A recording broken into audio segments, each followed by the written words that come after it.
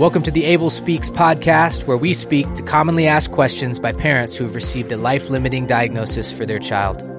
We're Daniel and Kelly Crawford, and we're glad that you've joined us. All right, welcome back to the Able Speaks podcast, and we're going to jump right into today's question, which is, what will my baby look like? And so in the context of most of the parents listening in here, you've received some sort of a life-limiting diagnosis, some sort of a genetic abnormality, whatever it might be. Yeah, this is just a really common question that we get from parents. And initially, I think they're almost embarrassed or ashamed to discuss that with us or bring it to light. And so it's normal. There's no shame in asking or thinking that of just, hey, what will my child look like if they are going to look different than maybe a typical newborn? Wondering what that difference is a normal question to ask. So there's no shame in processing through that as a parent. We usually encourage parents to not Google their child's diagnosis and start looking at photos. It just does not help, and is usually like an extreme version of what might be. And so we just have never found that to be a helpful resource in this regard. And so, but then what we were told when we met with our mentor couple, they weren't called that at the time, but,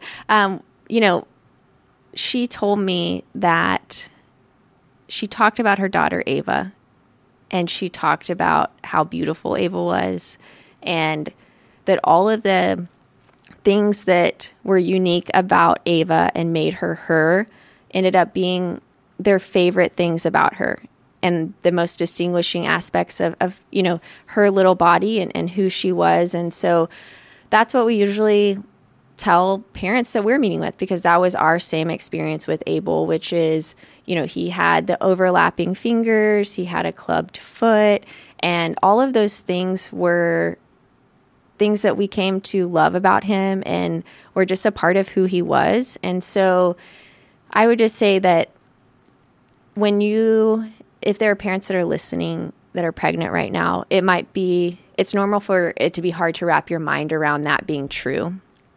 But once we get to lay eyes on our child and meet our child, every parent thinks their kid is the cutest kid. And that's true whether they have a life-limiting diagnosis or they don't. And so, for us, Abel was the cutest thing since, the beginning of time. And so, for us, it's just like, hey, we loved the way that God created him, the way that he looked. And so I don't know if you would add to that, but. Yeah, I think the reason the Google search is not, so to recap what I heard you say, which is, hey, it's a really normal question to ask and wonder. And so feel no guilt, no shame, no conflicted emotions about that.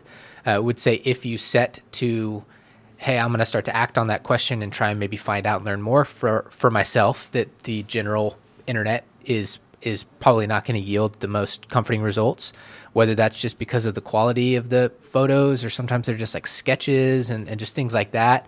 You're probably not going to find anything good there. But the other thing I think you said is so true is your child. It's in a whole different category of any other number of children, whether it's with similar diagnoses, different diagnoses. There's just something sacred about this is the child who we've thought about and talked about and prayed about and awaited this chance to finally see and hold them. And they do all the same sweet things. It's, he, had dad's big ears, he had mama's mouth, whatever it is. And there's just, of the 150 families and sets of parents that have welcomed children and cherished their children up to this point, we have yet to have a single one that was anywhere less than elated to see and to hold and to kiss and to just love their child that they finally had the opportunity to meet. Mm-hmm. And so anything else you would add?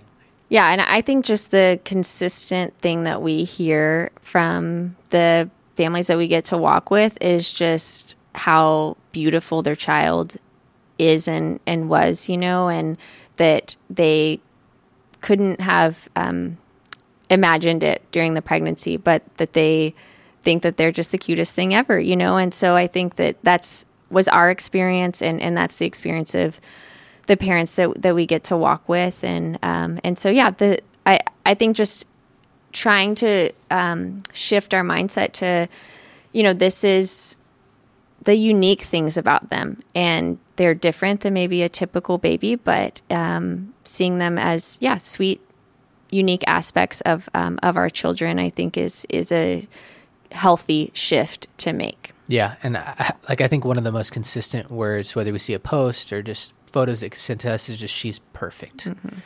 And just what a beautiful, just to step back and just think about that, where, hey, in the eyes of the world, in the eyes of a generic Google search, it's like, I noticed that looks different, and there's that facial feature that's atypical, and whatever it is. But just in the eyes of mom and dad with baby boy or baby girl, to just say she is exactly who we've been thinking about, praying about, that the Lord has entrusted to us, and we love her. We love him exactly the way we have received him and blessed by them.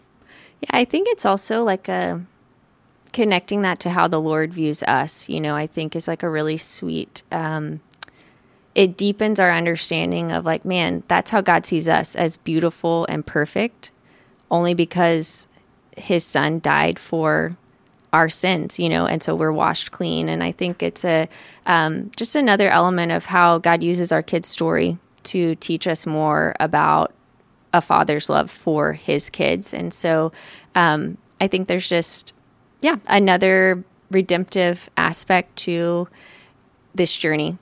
And we always say, if we're God, Abel would still be here.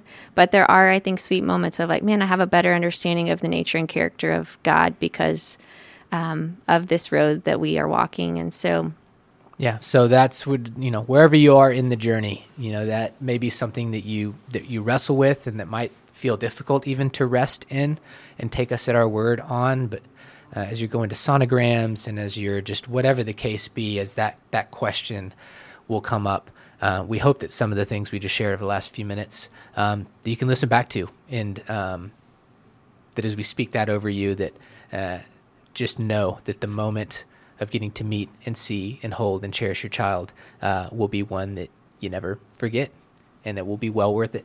And so that wraps up this episode of the Able Speaks podcast. We will see you next time.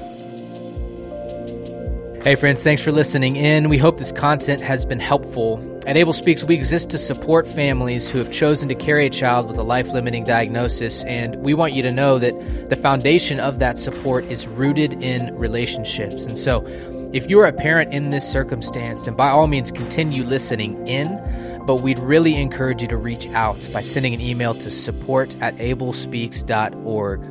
Again, our heartfelt prayer is that this episode has served you in some way, and that we might have the opportunity to serve you further in the future. The Able Speaks podcast is produced by the team at Tarno & Company and mixed and edited by the team at Sound of a Rose.